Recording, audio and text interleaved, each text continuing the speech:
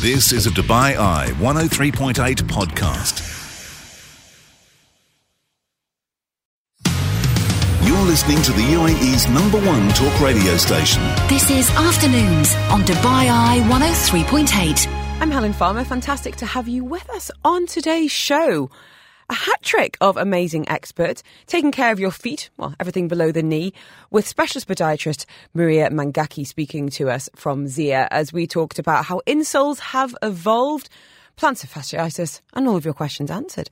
Adam Griffin on hand as we celebrated Occupational Therapy Day. What is the role of an OT? And taking your questions on everything from games to help with motor skills to driving with dyspraxia. And it was family lawyer Madeleine Mendy who was going behind the headlines as we talked about new fertility and reproductive laws here in the UAE and taking your questions on everything from prenups to divorce.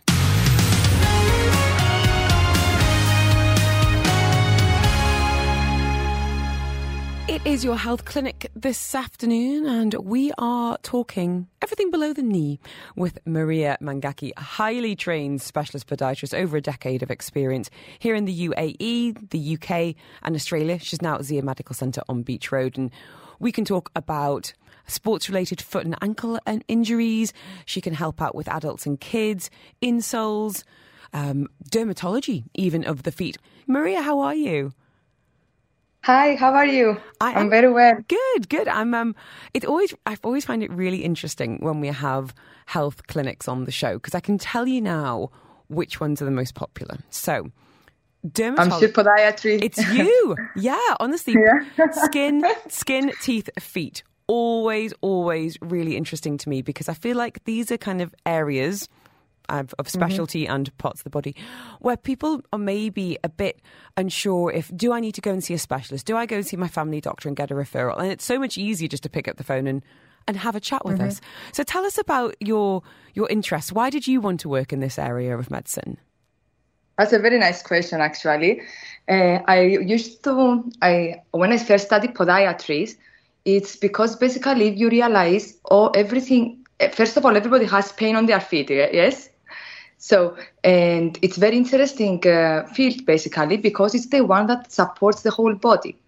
So our feet is the one that it keeps us moving around. And like a lot of people, if you see that they are suffering for pain, it makes their life and their daily activities very difficult. So it's a very important study. And we get to see so many patients that they are suffering for so many conditions and pain through their day. They're limited in sports. They are limited in just walking, like normal walking. And it's fascinating to see how much you can help these people to get back on their feet and keep doing their daily activities. And actually, it can cause a lot of depression also when you cannot walk, when you can do your daily activities, when you cannot actually join whatever you want to join. Yeah. It makes them very... It makes sense. And sad. You're right in terms of not being able to do what you enjoy, not feeling social, not being able to work, perhaps. So I think it's going to be really interesting actually because I've already had a number of questions for you, Maria. What is maybe we can open up a little bit and kind of address what we can talk about between now and 3 o'clock. What is keeping you busy at the clinic? Have you noticed any trends, especially here in the UAE, having worked internationally? What's I guess hot here in Dubai? Actually, the number one in Dubai, it's plantar fasciitis for some reason. So plantar fasciitis is the pain on the heel. We have a ligament from in the bottom of our feet, which is a very strong ligament, and usually it's a very common in UAE. So the first signs and symptoms are extremely pain, first step in the morning. So basically when you step, with your first step, it's very painful. Then with prolonged walking, it's getting very painful. And it's so painful that you cannot stand on your feet. So this is very, very common. I suffered this after having children. It was the weirdest thing after I had kids. And exactly as you said, I'd put my foot down, I'd get out of bed, and the pain would take my breath away. It was the weirdest thing. And it just kind of went away. So I assumed it was to do with, relaxin hormone after giving birth. You're lucky. So because it went away. Doesn't go away. What about other people? So this is the number one. Usually it doesn't go away. So it can become like acute, which we are talking about 3 to 4 months, or maybe can stay for years and months. And there are some cases it goes away, but some cases, if there is external factor, like a cause behind it, which can be like, for example, flat feet can cause plantar fasciitis. Tight calf muscles can cause plantar fasciitis. Abnormal walking can cause plantar fasciitis. Wrong footwear. So if you don't eliminate the cause behind it, it will keep making you suffer, basically. So usually we get the patients in the clinic and we are focusing to find the cause behind it. Once you get the cause correct, then it's very easy, the treatment. And this is what I called it's the most tough in medicine, to identify the cause behind any symptoms and any conditions. Then the second one that I get a lot of patients, it's ingrowing toenails. So, as ladies, we get to go to the salons a lot and have pedicures and all of these things. So, and we get a lot of ingrowing toenails, which is like a piece of the nail to penetrate inside the flesh of the skin. And if you don't see it the early 1 week, although it can get serious infection, swelling, and it's a very sharp pain, stabbing pain, that basically it can keep you up at night. So this is another one, and usually even if you take antibiotics or if you use any dressings there, it will not get better if we just don't remove the nail piece that is going underneath. And can I ask you, Maria, about diabetes in Dubai and how that relates to the foot as well? Is that something you're treating in clinic at Zia? Yes. Actually, diabetes is a very, very important area, because a lot of people have a lot of diabetes, unfortunately, in UAE. And how it affects the foot, basically diabetes, they need to have a regular check on a podiatrist to check if there is any neuropathy. If they still have 100% sensation of their feet, because if they don't have the sensation on their feet and they, for God's forbid, they have a small wound or ulceration on their feet, what is going to happen? It will delay the healing and it might be causing unwanted results, So we have to keep checking and monitor their blood sugar. And but diabetes, it's a very difficult aspect of medicine, because we need to have a big team they are endocrinologists, they are podiatrists, they are general practitioner and dietitian. So it's the patient needs to actually be very good and stick with their doctors, and we have a very good team actually in Dubai. Dubai, it's very good for diabetes. It's that whole body approach. We've got questions coming in for you, Maria. Maria Mangaki is with us today. She's a specialist podiatrist there at Zia Medical on Beach Road.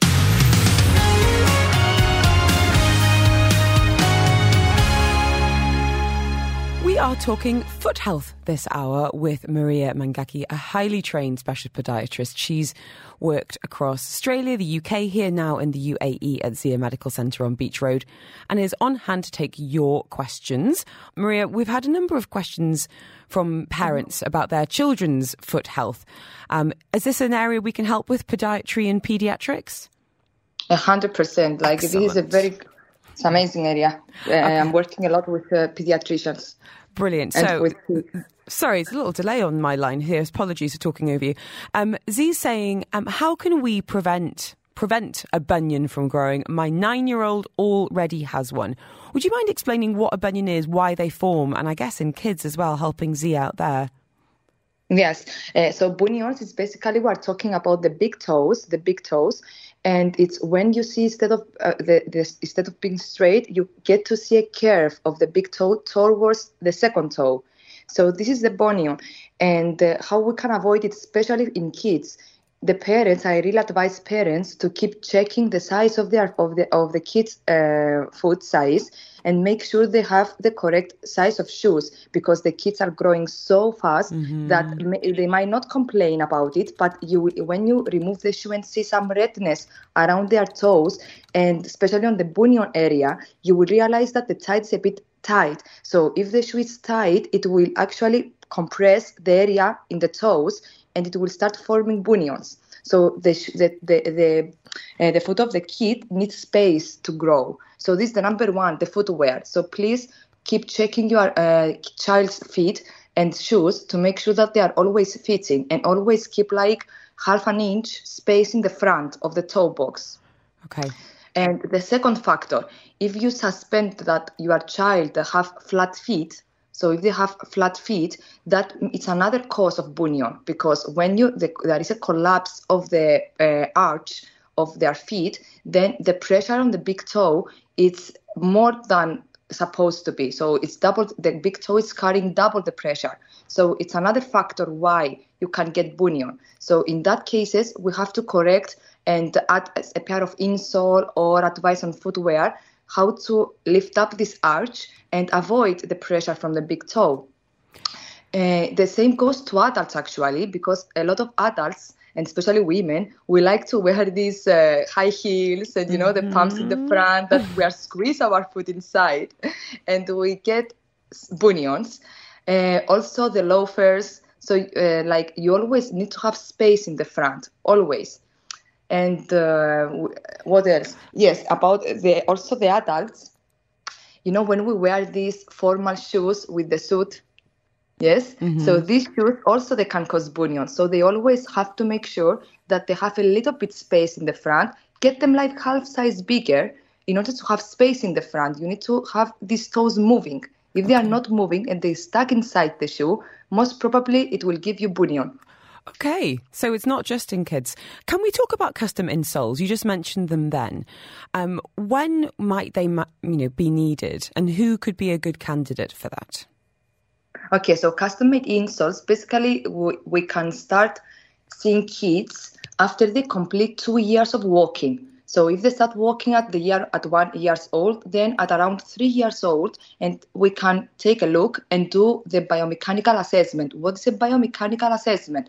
With the biomechanical assessment, basically, we see the posture and how you are walking, all right? And we have this, in Zia Medical Center, we have this amazing setup, and where we have cameras, when we have like the gait plate, and we do a full gait analysis, so we can actually see if the child, if they're walking, it's abnormal, basically. Mm-hmm. So we see tiptoes, because there are some kids, they're walking on their tiptoes, or they have these bow legs, or you will see them that they fail a lot, like when they're walking, they are failing a lot. So this is another factor. And who is a good candidate? Sometimes adults, they start complaining about, for example, plantar fasciitis or Achilles tendinitis or knee pain or even hip pain, and they've been to the orthopedics and they don't find anything wrong with them. I mean, when they take x-rays and MRIs, everything is fine. So then we are coming along to check the biomechanics, so how they are walking, because a lot of times a simple knee pain or a simple back pain, it's because from their feet. And I'm talking about the wrong posture of their feet. So if you guys have any issues related to the lower legs and you are not sure about, and it's only when you are walking or when you are doing a lot of activities, then it's a very good time to actually check it out from your feet. So to go to a podiatrist and take a look why this is happening, because our feet is the foundation of our body. So if anything wrong with our feet, then the rest of the body will suffer. Mm-hmm.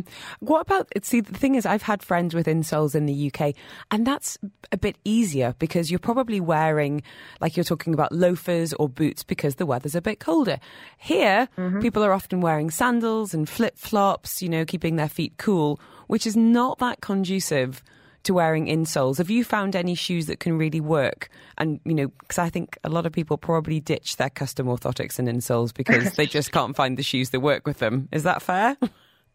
Actually, now the technology, it's very advanced, and our insoles is not like before. They used to be very thick and very, you need a lot of space. So what I'm doing now, it's the carbon fiber, and it's very thin and very light, and it can accommodate even in loafers, in smart shoes. And it's very, actually, it's a game changer, these insoles. And you said before about flip-flops and sandals in Dubai. Mm-hmm. The insoles, we advise patients to use them only with their sports. Like when you are actually do sports, everybody wears trainers, right? So it's exactly when they will support their body and avoid injuries, because you don't need the insoles if you go to the to have a coffee or in a restaurant. That makes sense. You just need them when you are actually walk. If you go for shopping, 3 hours shopping in the mall, or if you actually go to do a workout, or if you're traveling and you have to walk a lot. So this is where we use the insoles in the trainers. Thank you. Makes sense. And then, so it's quite easy. The new technology now, everything is advanced now, you know.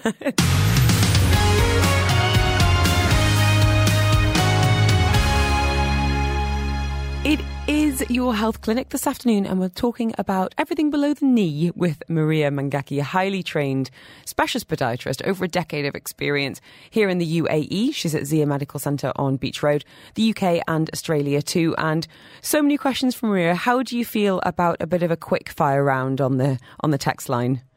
Yes, let's go ahead. Let's go. All right.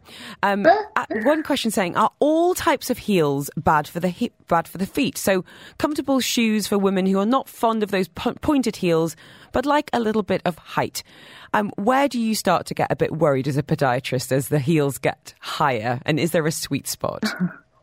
To be honest, I'm a woman also, so I like heels. I'm not going to lie for that. Mm-hmm. So we can still use heels, but, you have to be a bit sensible on the terms of at least 5-6 centimeters of height. Don't go higher than this, obviously.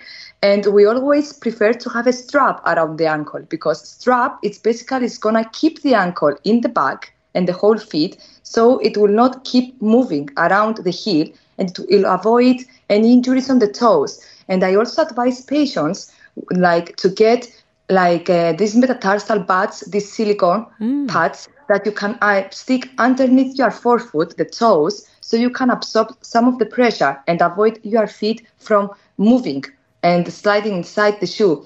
So this is another good idea, and prefer a little bit of a platform for a daily use, because for daily use, I'm talking about standing 10 hours, 8 hours, using them non-stop for a daily use. So you need a little bit of platform in the front to avoid the pressures.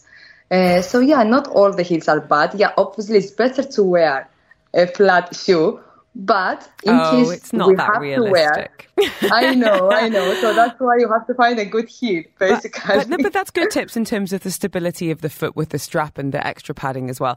I mean, between pregnancies and the pandemic, my high heel usage is absolutely nosedived. And I'm wearing my New Balance today, but occasionally, when there's a restaurant and a taxi involved, then the heels will come out. We've had a message from Aleem saying, can you explain how Swift treatment works and whether it's a suitable option for my plantar warts? Can you get it in Dubai? What is Swift treatment? Are you familiar with it? Okay, so that's a very nice question, actually, because we just got it in Zia, the Swift therapy, 2 months ago. Yes, it's a brand new. It's basically very well known in UK, the Swift therapy. What's a Swift therapy? We use it for warts or verrucas, this is the same, and it's basically a microwave therapy. So it goes there on the virus and break down the cells in order to heal it from the inside. And it's a bit painful, but after the treatment, you can walk, you can do everything normal. There is no gauzes, no blood, no redness, nothing. It's just a probe that is touching on the skin and accumulates some heat on the wart. All right. So it works amazing for especially for the very stubborn warts. So we saw amazing results. So because historically I always thought about kind of freezing. This is more like a microwave therapy, a hot microwave therapy. And is this suitable for children, or who would be a good candidate? Yes, it's suitable for everyone, actually, because there is no side effects, nothing. We don't get these nasty blisters that we used to get from the cryo. Mm-hmm. You have no risk of infection because there is no wound, nothing there. And so basically it's suitable for everyone. And it's mostly for the very stubborn warts. And usually we saw with warts, it's a very complicated subject because a lot of people, they are complaining that they had all these treatments and nothing gets better and so on. So with the Swift therapy, we found it's one of the treatments that is actually we saw working. It's funny because I had in my clinic 1 month ago, this 16 years old child who has so many warts on his foot, on the plantar area, on the bottom of his feet, and he tried so many treatments, nothing worked, and he came in the clinic for a trial. So we did the sweet therapy, and after the first treatment, he came back after 1 month, and he has nothing on his foot. It was amazing. Wow, so everything, there you go. Aleem, it's here. It's in Dubai. It's at Zia. Maria can help you with it. Maria's with us today. If you've got any questions for her, you're going to have to be very fast indeed. We've got a question here from Zahir. My wife has been dealing with plantar fasciitis for over a year now, ever since she delivered. We've tried numerous solutions, but nothing seems to work as much. Just wanted some recommendation on the kind of shoes and sandals which would help alleviate the problem. Thank you. Zahir getting in touch about his wife. We were talking about plantar fasciitis earlier on, and I said I had it after I had babies. His wife is still struggling. When it comes to footwear and also some of your recommended techniques, what would your quick go-tos be, Maria? First of all, definitely she needs to wear like a sneaker type of shoe, because we need something to absorb the pressure from the ground. All right. And also avoid the very flat shoes. We need a bit heel in the back to offload the heel. And some stretchings, it will help a lot. Some Voltaren gel. But we need to find the cause. So it will be very good if she can have a visit at the podiatrist to do a gait analysis and check why this pain it's there. Because all of these solutions, it will be for short term, like for the pain relief. But it will keep coming back. So that's why we need to find out the cause behind it. That's fine. I'm literally messaging Zahir right now with your details, so she can come and see you direct. Just take it offline. And we were just talking about insoles earlier. Karis is saying, can you ask about developing foot muscles instead of using insoles? Is that something that can work for some people?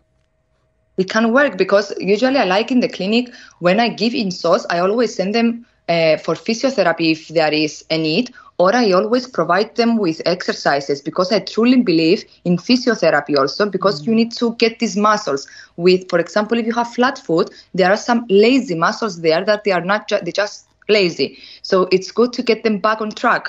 So absolutely, yes, we need to have also some exercises with it, because insoles, they will help your posture, they will help you to avoid pain during exercises, but it's not going to fix the flat foot, for example. It's a permanent, it's temporary solution. So definitely we recommend also some exercises. Maria, we've run out of time, but I haven't run out of questions. It's been, as I suspected, a very busy one indeed. Thank you so much for your insights and explaining everything so well today. I really, really appreciate it. With your permission, if anyone wants to get in touch with the word foot, is it okay to send the link to your page on the Zia website? Would that be okay? 100%, Helen. That's absolutely fine. Maria, really appreciate it. Thank you again.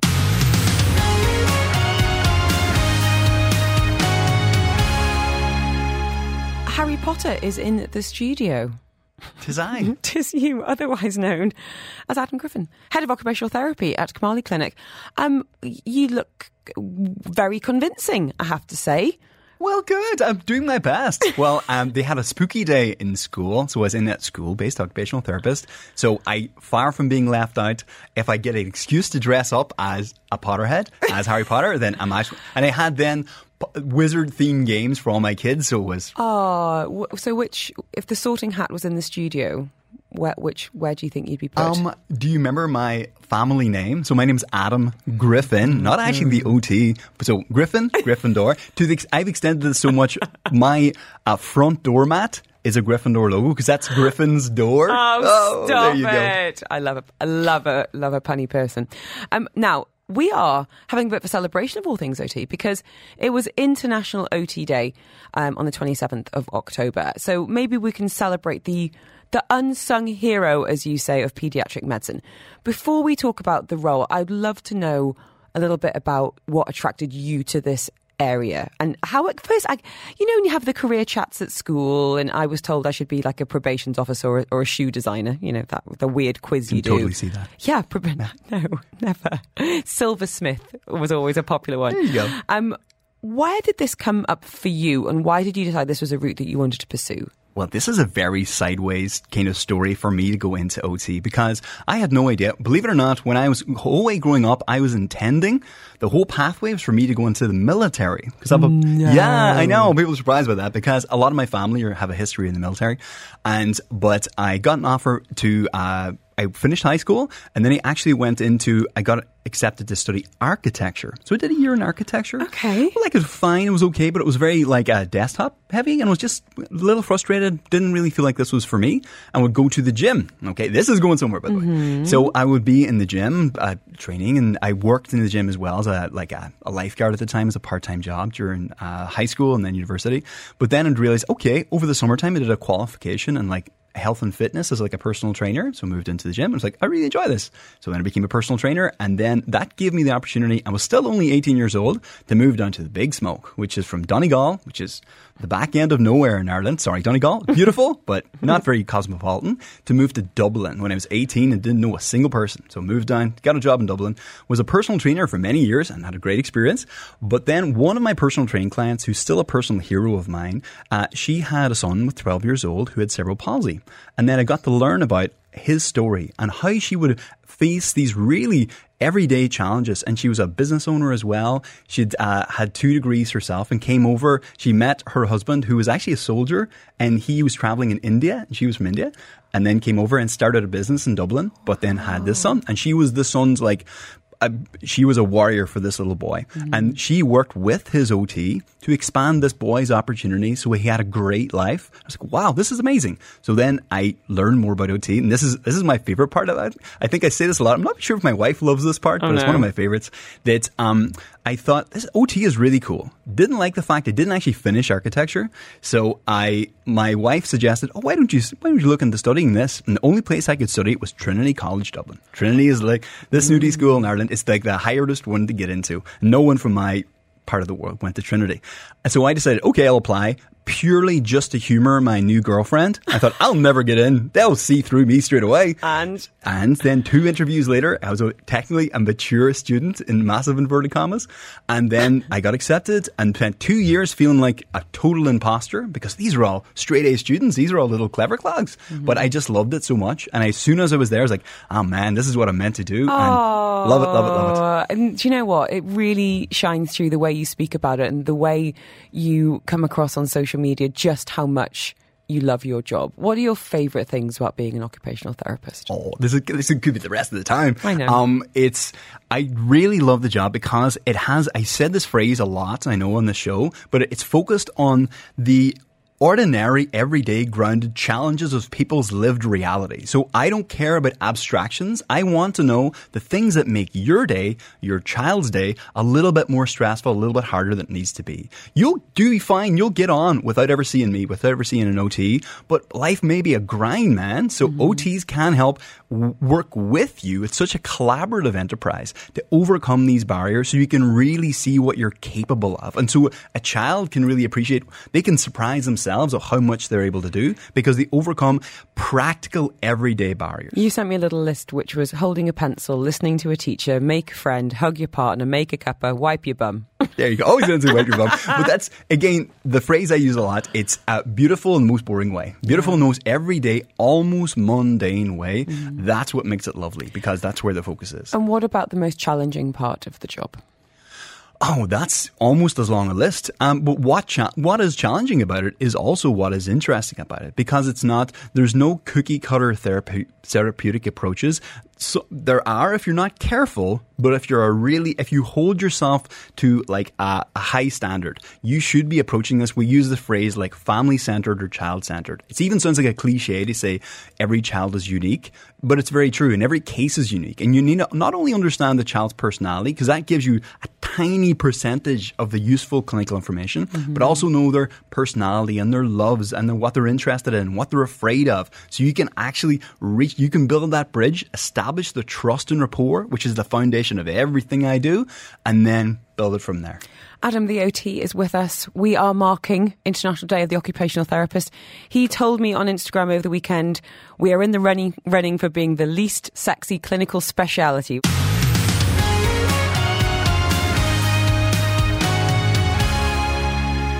Adam Griffin, aka the Gryffindor, dressed in full Hogwarts attire today.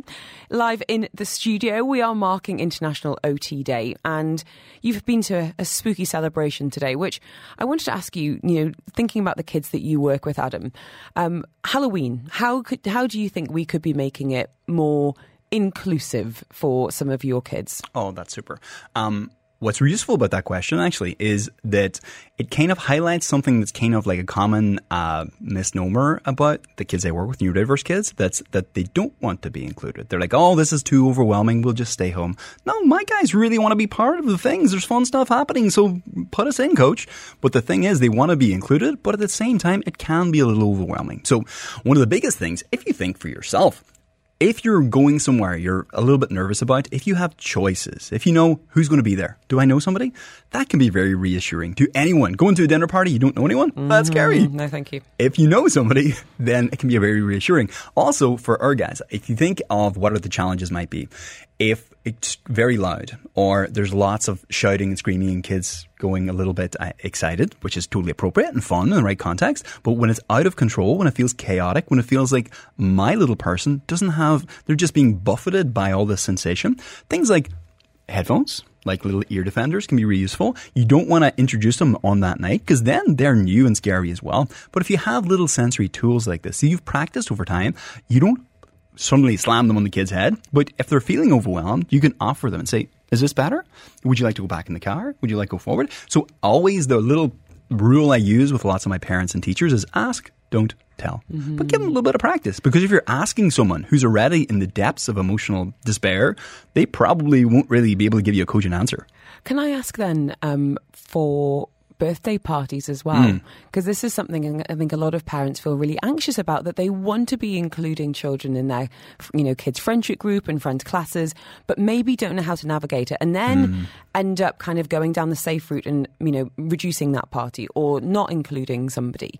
What can be some really good tools, techniques, things to have in place to make sure everyone has a good time? Yeah, that's such a super question. And I can feel parents leaning in closer to the radio in answer to that. So again, it's choice and again, it's access. So a lot of my kids, when there's a birthday party going on, the birthday cake's coming out, they want my guy front and center, right beside the cake, so they can really feel in the mix. They might be drowning in sensation there.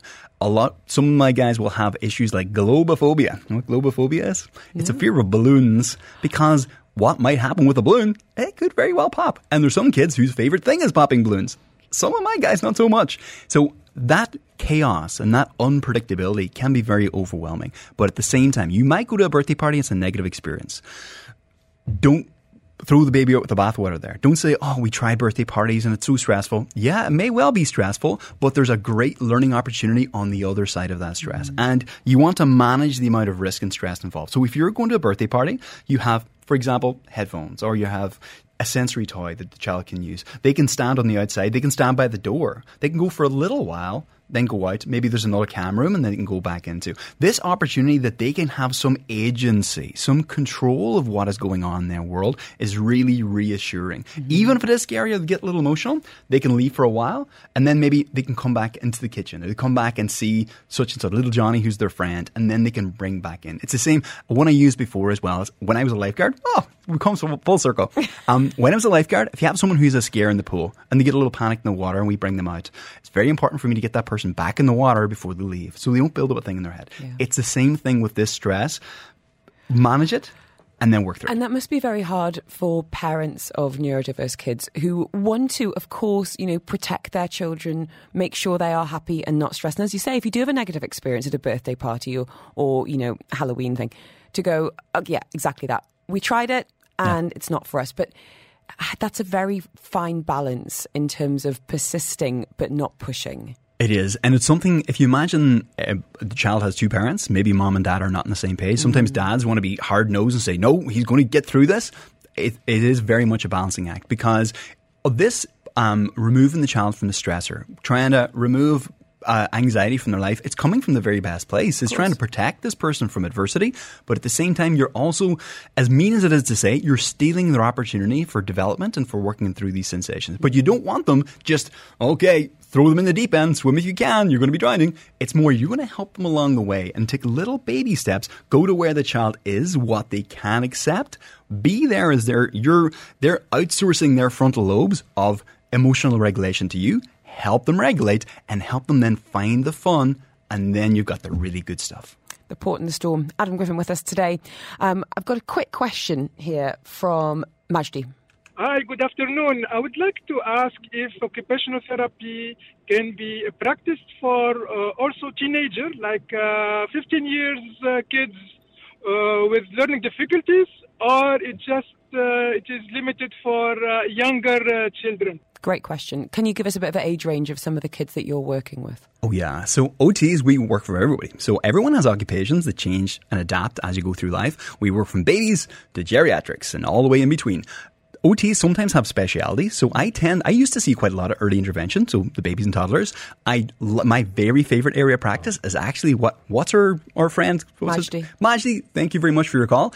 This is my favourite area of practice because these are the guys whose life may have struggled with the similar problems for quite a long time, and then you can help them just make life a little bit easier. So absolutely, we can work with teens. Depending on the nature of the difficulty, you might want to ask, is the therapist have experience working with this? Because some of my kids, for example, coming from a child and adolescent mental health background, they may be a little not too delighted about being in therapy. So you really need to be good at capturing their emotional engagement because that's a vital part of the therapy process. But yeah, Maggie, we absolutely do. Hope that helps. Adam Griffin with us today, Head of Occupational Therapy at Kamali Clinic.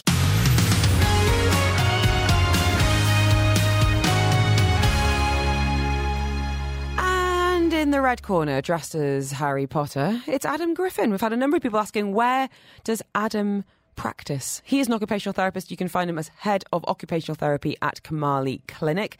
But you go into schools as well, Adam. It's not like you're in that room the whole time. You are out and about with families and schools on a very regular basis. Yeah, I'm in a couple of schools. I'm based in Kamali, so Head of OT at Kamali. We're in Healthcare City and JLT. But if families want to reach me personally, I'm very, very accessible. I try and be, so find me on Instagram as well as Adam the OT. And I would just say a fantastic resource. He might cost you some money in Flying Tiger. Every time he posts about some of your purchases, I'm like, oh, that's a great idea. But some brilliant resources, some great ideas, some DIY stuff you can do with the kids. So Adam the OT on Instagram and YouTube as well. Right, to the text line we go, Adam, 4001. Heber saying, what kind of educational games would be recommended for a child at the age of 2? I'd like to know games that develop motor skills, cognitive skills and creative thinking in little ones of this age. Well, the lovely thing about everything you ask for, the child's going to do almost all the heavy lifting there. So you just have to get them things that are interesting and engaging and they can kind of roll their sleeves up and get stuck in with. People tend to focus on stuff that's a bit whiz-bang, a bit shiny and makes lots of noise and takes batteries and looks really impressive in the packaging. I can tell you, your 2-year-old doesn't really care about that. Mm-hmm. Things like there's a reason things like building blocks are classic. Puzzles, shape sorters, anything the child can get their hands on, manipulate and use for different purposes. One of my favorites for this age is anything that's role play based. So things like little cooking sets, pots and pans, little vegetables and fruits and anything like that is all great ideas. If you look at a lot of the packaging, they'll have recommendations for age.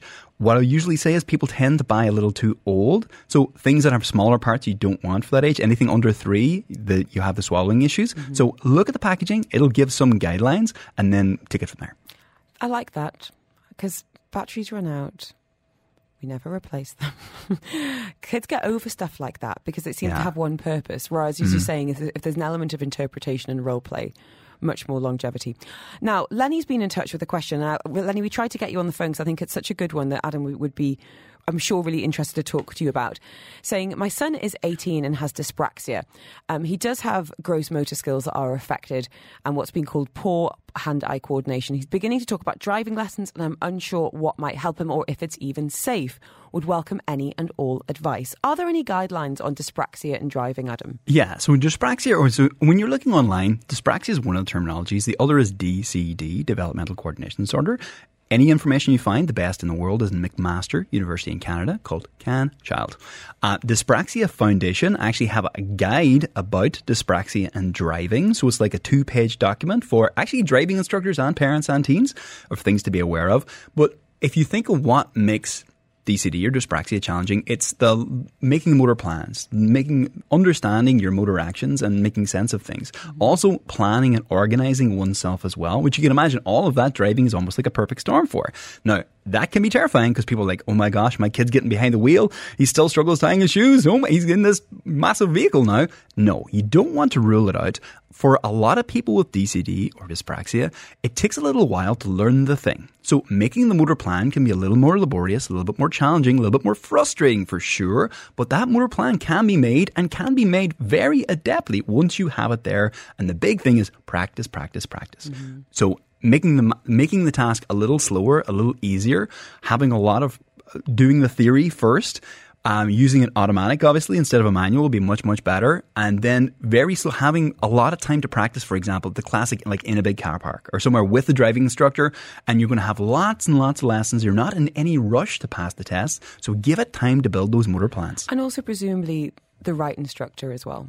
100%. That little guy, Dyspraxia Foundation, I would give that, just hand it to the driving instructor and say, take your time. This is fun. Working with. Yeah, this is what we're working with. Brilliant. Lenny, all the very best to you and your boy. Anonymous message here saying, I have a highly sensitive child and it's clear we need help. He's got massive anger burst issues.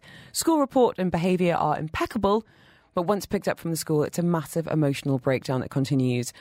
Is this an OT thing or should I seek help from someone else?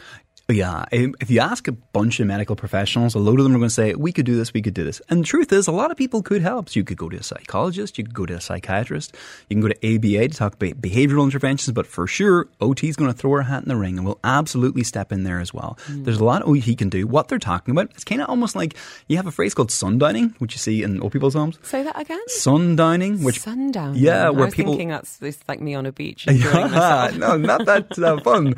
So it's more like you bottle everything up for a certain time, and then as you get to when you finish this one structure, for example, a school is a very structured, supportive, well, not necessarily supportive, but it's a very structured environment that doesn't give a lot of opportunities to decompress. There's immediate, obviously, responses from your peer group, for example, if you did break down in school, if you emotionally dysregulated. So you were keeping it all buttoned up like a pressure cooker, and then when you get home, that's the time you can feel, all that can kind of bubble to the surface, and you can kind of bubble over and dysregulate all over the place. So there are things you can do to prevent that and to kind of guard against it. Honestly, the big thing for me I get a lot of referrals for this actually, is don't look at this as like a massive crisis. Oh my goodness. Think, okay, here's where we are.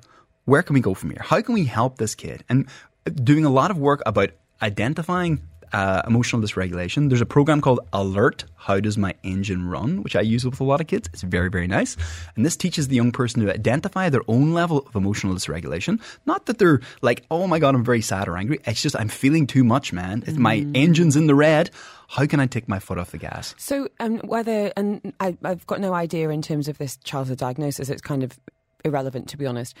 But for all parents listening today, if they have, and we have this in our house, I feel like my kids are exactly as you say, buttoned up, doing their best, and then they see me and it all just falls apart. And I'm okay with that. I honestly am.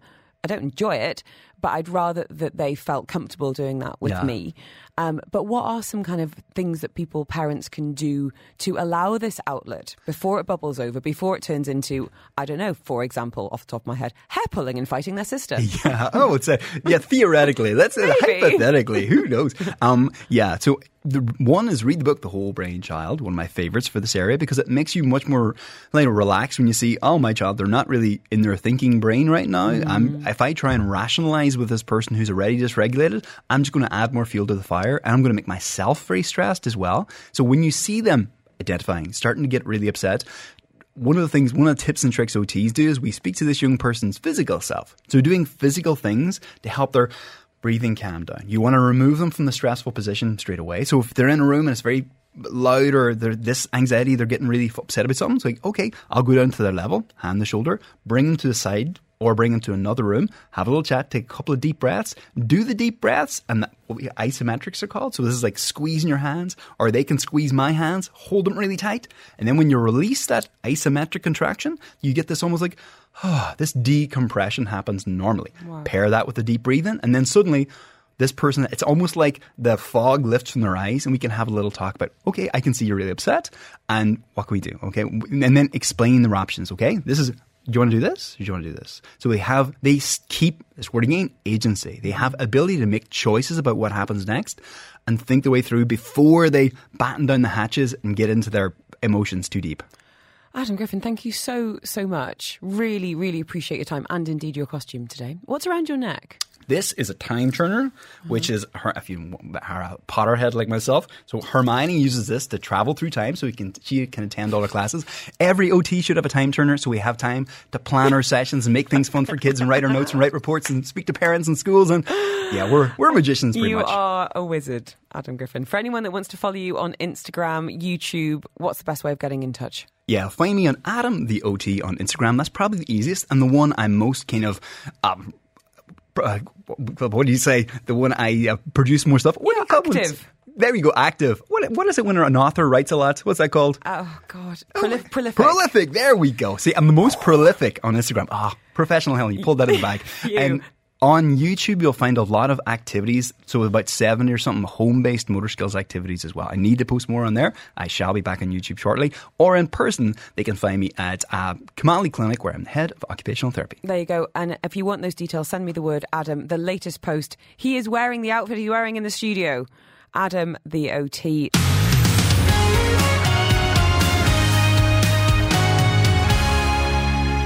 Welcome to your free legal clinic. It's all about family law today with Madeleine Mendy from Bin 7 Associates and legal consultant. She can help us with all aspects of family law, from prenuptial and postnup agreements through to divorce, child custody, alimony and more. Already lots of messages coming in, and we're going to be helping out as many people as we can and looking behind the headlines too. Madeleine Mendy, how are you? I am well and busy. You're well? Busy? Yes. Mm-hmm. Yes. Yeah. Well, it's not going to be quiet for the next 45 minutes, my dear, so buckle up. I thought about you when I saw some headlines last week, and I was like, I need to be hearing this, not in legalese, but in simple language that we can all understand. Yes. Because there have been some announcements. Would you mind breaking it down for us? It's relating to fertility and reproductive law. Yes. The government of the UAE, so it's a federal law that's been issued, that is now saying that unmarried Muslim couple in the UAE are entitled to have access to assisted reproduction, such as IVF, in a licensed clinic. So the key word there is unmarried. Unmarried and non-Muslim. There you go. Okay. So there's also been reference to egg storage as well, I believe. What's happening there? So prior to the new law, we couldn't, it's not so much egg storage, it's embryos. So the egg and the sperm put together. So embryos can now be stored for 5 years, extendable for another 5 years, as long as both parties agree. Here's something that I haven't prepped you on. Tell me. Are you getting egg and embryo coming up in divorce settlements? Because I know a couple and they got divorced before they ended up kind of going through the full IVF process with an embryo in the mix. Yes, I did when I was in England. I was when I finished training and became a lawyer, I was in Bristol. And there was a very famous case at the time where a couple had got together, were married, had created some embryo. The lady had gone through extensive cancer treatment. Mm-hmm. These were the only embryos she was going to get, and she wanted to implant them despite the divorce. And the case went all the way to the highest court in the country. And what was the outcome? They destroyed the embryos. See, this is what I find really interesting. This is the time. How long ago was that, though, Madeleine? This was, now I'm going to have to give it my age. That wasn't my intention. A good 15 years ago. So it'd be interesting to think about how this translates now. Well, in the UAE, I've seen the new draft law, or the new law that's about to come out, they've removed that completely. So the embryos will be destroyed, and they have several situations. One of them is divorce of the party, death of either party, because, outside of the UAE, if you give your consent to say, after my death, I'm happy for my embryos to be used, you can't do that here with the new law. Interesting. And then also, if both parties agree to the embryos being destroyed in writing. And then the last one, of course, if the period of extension is finished. Yeah, I find it really fascinating to think about these, table discussions about, okay, well, who gets the house, who gets the dog, let's talk about custody and who gets the embryos. It's a really modern situation. Madeleine Mendy's with us today.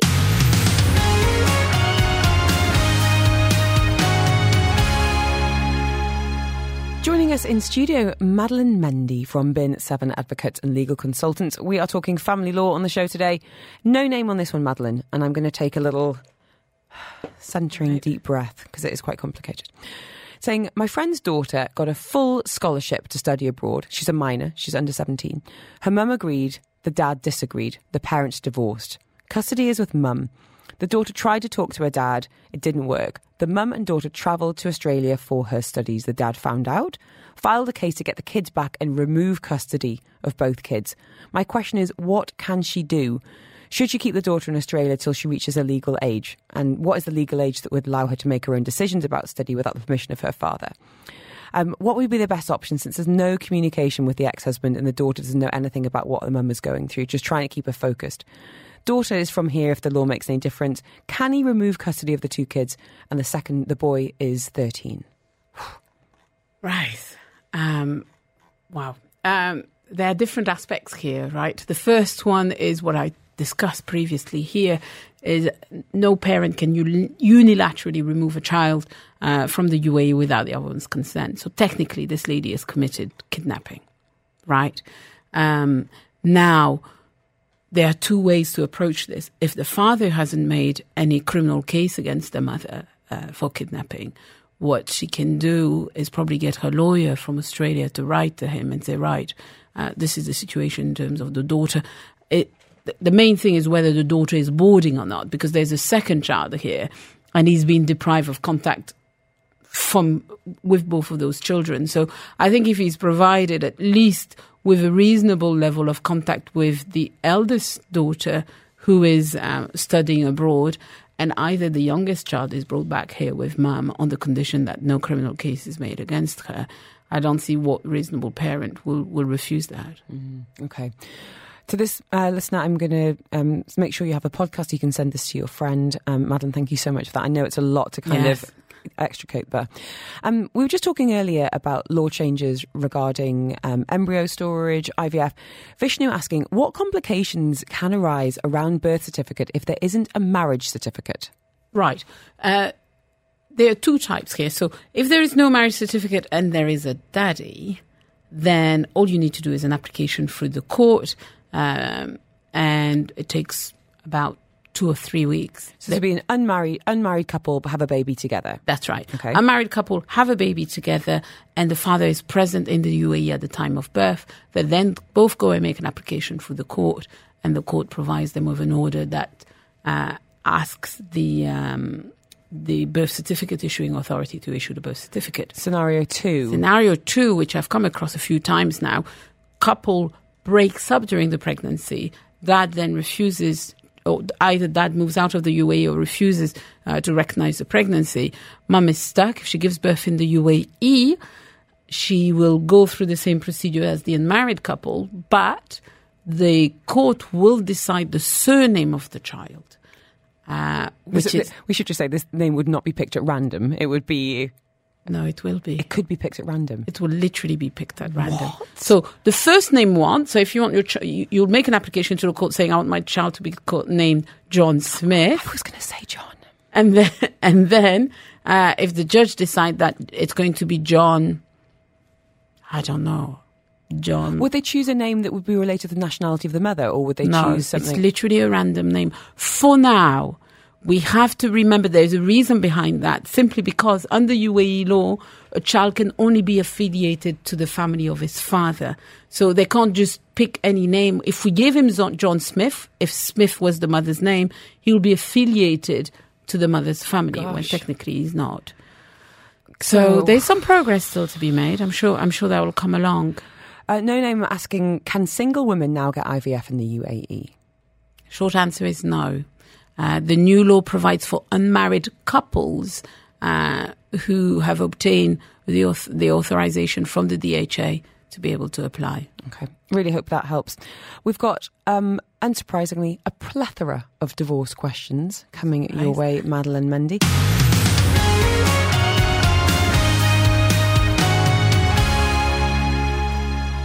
Madeleine Mendy is in the studio, family lawyer. We are talking about all sorts of different aspects of family law. We've just been addressing some of the recent law changes and divorce questions for you. Madeleine Mendy is from Ben 7 Advocates and Legal Consultants. Text lines are open for competition entries, but also your messages to her as well, 4001 on the app or the WhatsApp too. Message here, no name, and you can of course be completely anonymous, saying, my husband wants a divorce. The apartment is under his name and is paid in full until March next year. He's moved out. I'm still living there. He's recently told me he's given consent to the landlord to sell the apartment early, so no year's notice was given. Do I have any rights? Nothing is in my name. We don't have children. I'm not on his visa, but could he make me homeless?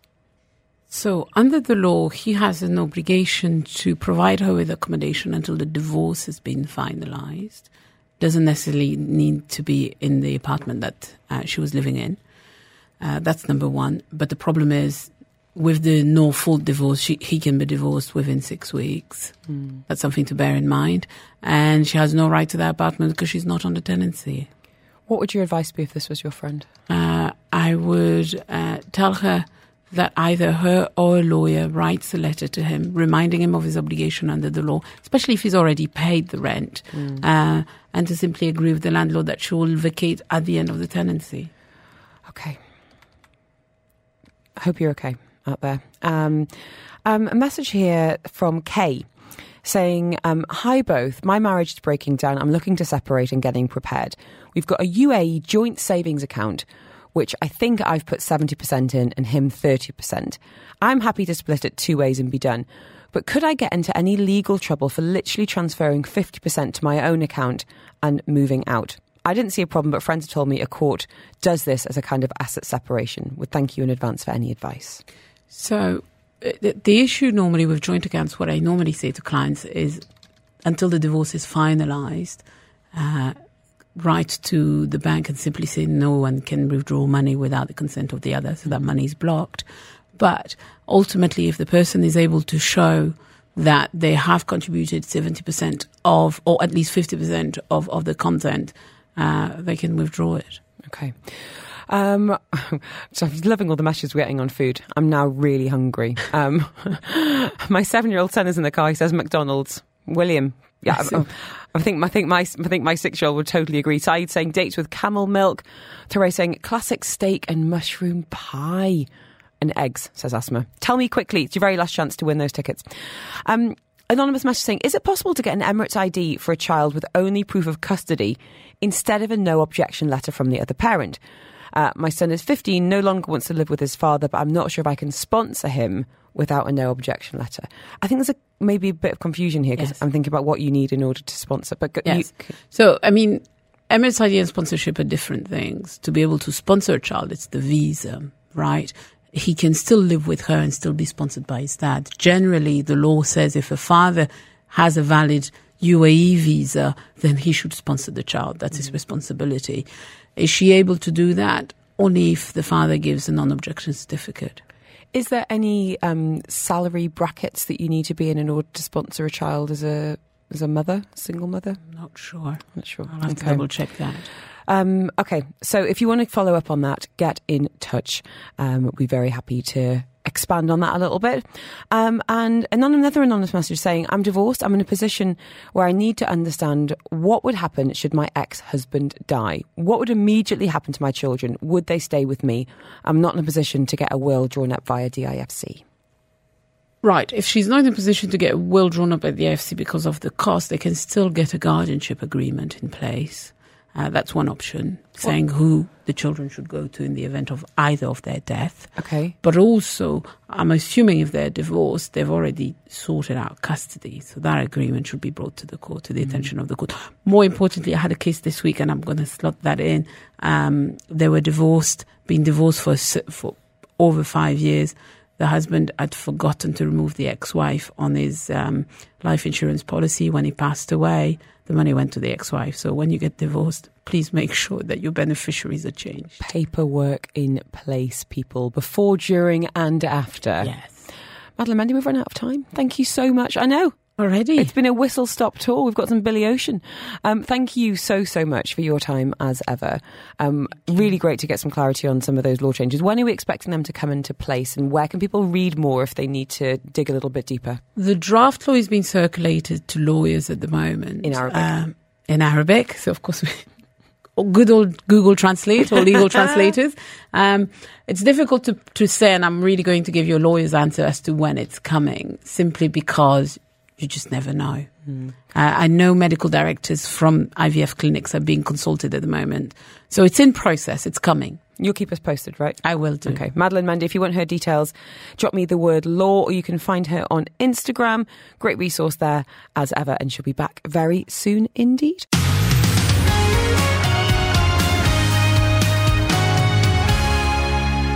And thank you for downloading this episode of the Afternoons with Helen Farmer podcast. Don't forget, you can subscribe. You'll get it direct to your phone as soon as it's out. And you can listen to me live on Dubai Eye 103.8, Monday to Friday between 2 and 5 p.m. You've been listening to a Dubai Eye 103.8 podcast. To enjoy lots more from Dubai Eye in the United Arab Emirates, just go to DubaiEye1038.com or find them wherever you normally get your podcasts.